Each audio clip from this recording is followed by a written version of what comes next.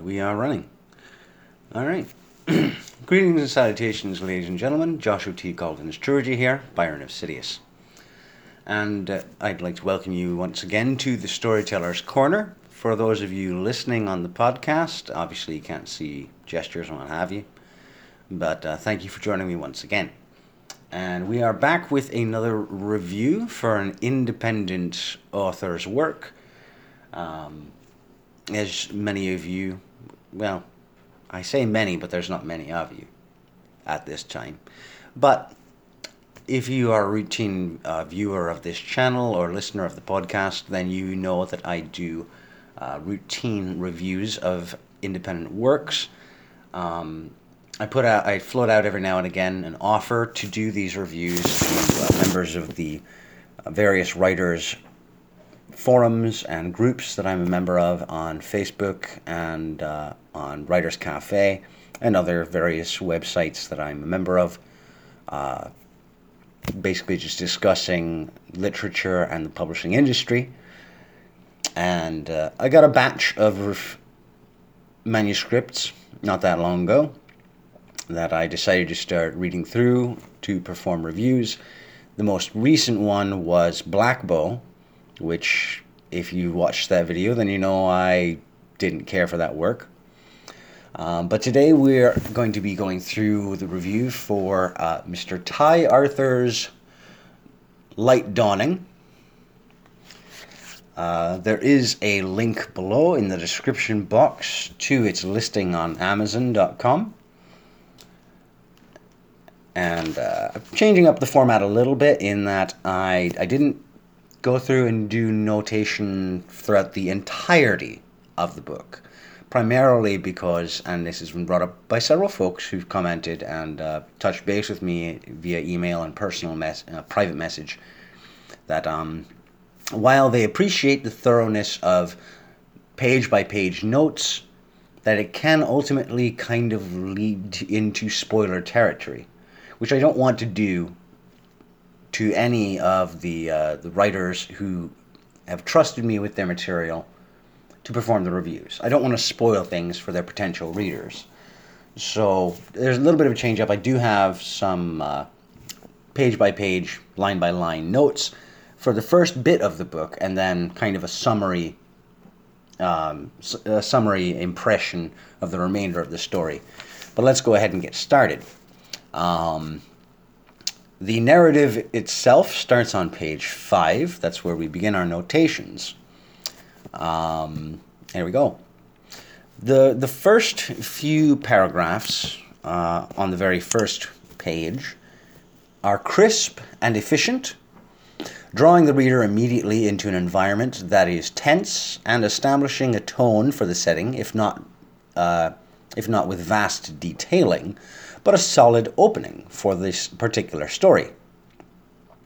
The page really hammers home the sense of despair, doom, and gloom, and was very well done and executed by Mr. Arthur. Pages 6 and 7. Mr. Arthur firmly takes readers into the non-visual senses and does so quite artfully in this narrative. It's, like I said, very professionally executed and with a grace to the storytelling technique. So my hat's off to you, Mr. Arthur. We're also getting a little glimpse into the mind of primary protagonist Mur, slowly done, but with skill and finesse. Page 7. Another positive. The brutality shown in this sequences on this page is visceral, but handled deftly and quickly, without coming across as forced or grotesque in nature, or as if it's trying too hard. It was kind of rolled right down the middle, which is precisely where it needs to be. So once again, excellently done. On page 8, about 3/4 of the way down, a very minor sting. Quote, was dead and had never existed in the first place. This is a little redundant, but could be fixed with or instead of and. It's a very easy fix. Page 9. I'm a little disappointed in the tired evil empire / soldiers are over the top dynamic, But, at the very least, Mr. Arthur handles it very well in terms of his style and mechanics of writing. So while it is kind of a tired trope and mechanism, it's executed quite well. End of chapter on page 10. Page 11. Mr. Arthur's introduction of Tala and her instance of trauma is handled superbly, using mostly inference and avoiding over-the-top gratuity to convey the awfulness of the violent act being perpetrated upon her. However, and I am not alone here, I'm sure, using rape as the primary catalyst for a female character's development or awakening has become trite in genre fiction, a easy out, as it were. Pages 13 and 14, we've kind of got a mixed bag here on this one. The Beast Birth with Tala. The otherworldly creature that comes into being here is constructed in a very Lovecraftian way, in terms of the actual word choice. A creation of the void. A solid bit of writing here. There are shades of homage, however, paid to Mordred from the Dark Tower in terms of its spider-like form, with a sousance of the shadow baby thing from George R.R. Martin's Song of Ice and Fire books, birthed by Melisandre. Now, average readers of fantasy may not necessarily be broadly familiar with Mordred from the Dark Tower series, but I am a fan of that particular series and I've read through it numerous times. And anyone who has read the Song of Ice and Fire novels, which is a vast number of people, will likely draw similar parallels to this creature.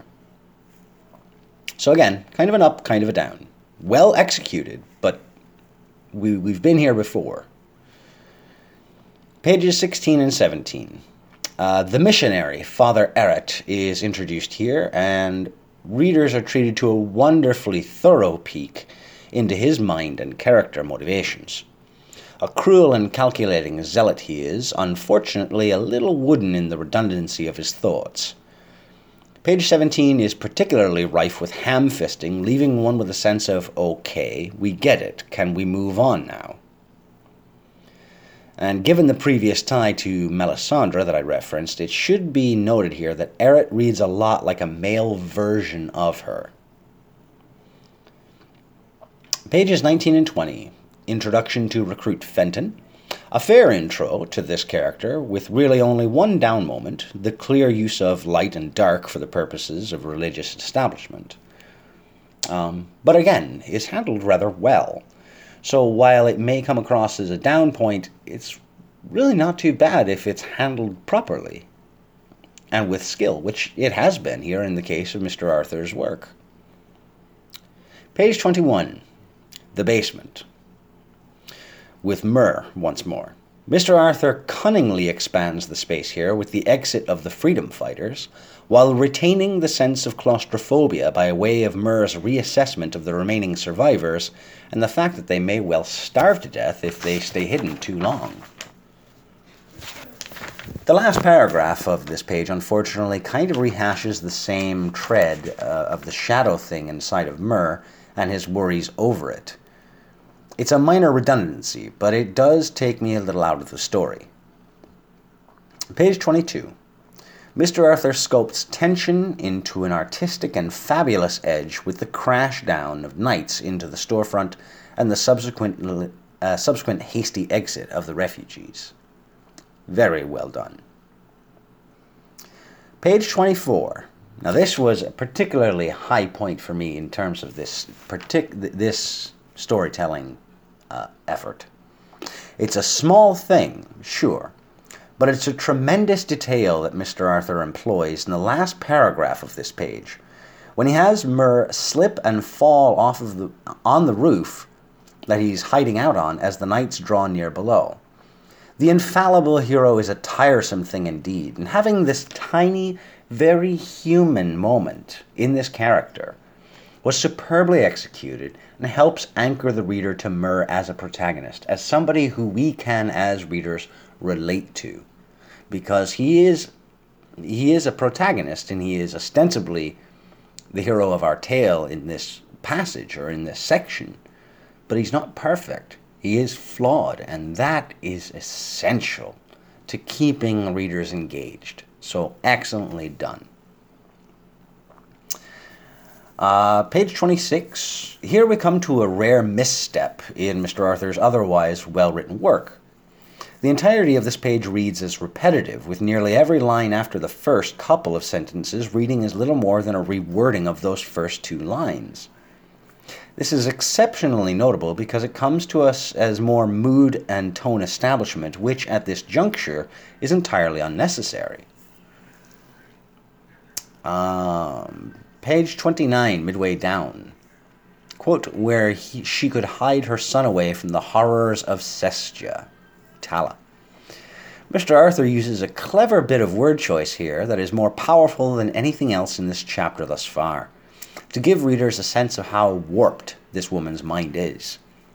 This young woman is carrying the corpse of a demonic shadow spider baby thing that was conceived and then born in minutes following her own rape, slaughtered several armed knights, wounded her in its death panic, and yet she feels it needs hiding from the horrors around it. This is rather craftily done, and you definitely need to put a feather in your cap, Mr. Arthur, for this bit of wordplay. Page 30, the obelisk. It's an intriguing weapon of war and invasion. Giant machine and transport, serving as both weapon and troop carry. However, it seems to defy logic that its use was halted after the initial carnage, or at least at this juncture. One might think, well, why didn't they just keep using it? But I would recommend that anyone immediately thinking that continue reading.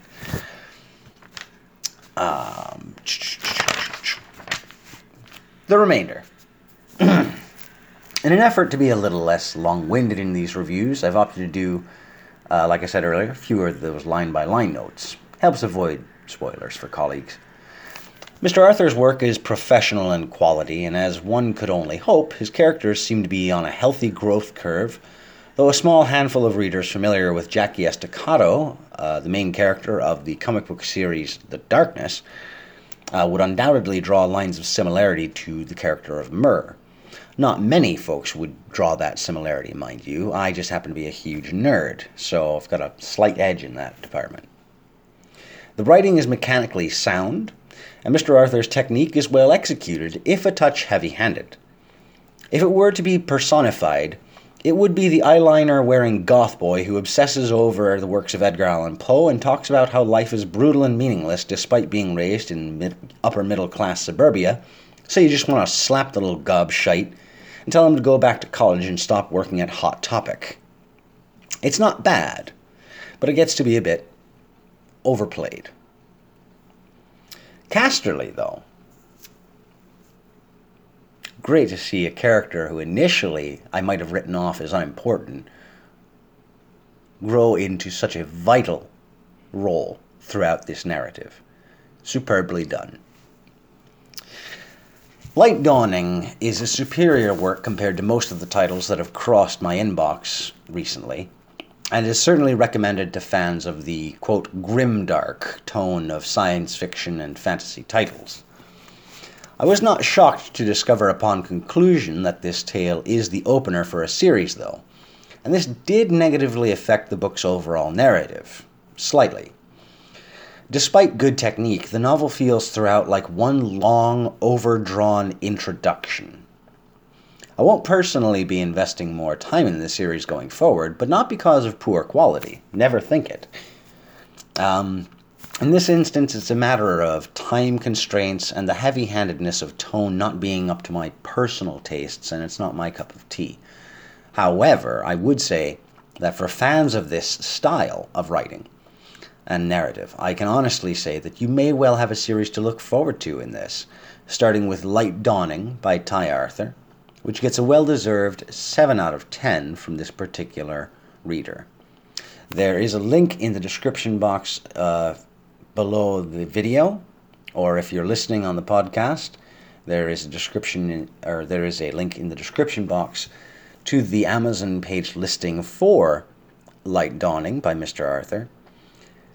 And if you are so inclined, and it would be greatly appreciated, there's also a link below to yours truly's Patreon page. If you choose to be a supporter of the Storyteller's Corner or any of my narrative efforts in the genres of science fiction, fantasy, and horror, then I would ask that you feel free to click the link below to take you to my Patreon page so that you as well can become a supporter. Pardon me, sorry about that. Manners. So that you can become a supporter of this program and of my written works and efforts. Ladies and gentlemen, I'd like to thank you for tuning in once again. I ask that you take care of yourselves, and as always, keep reading.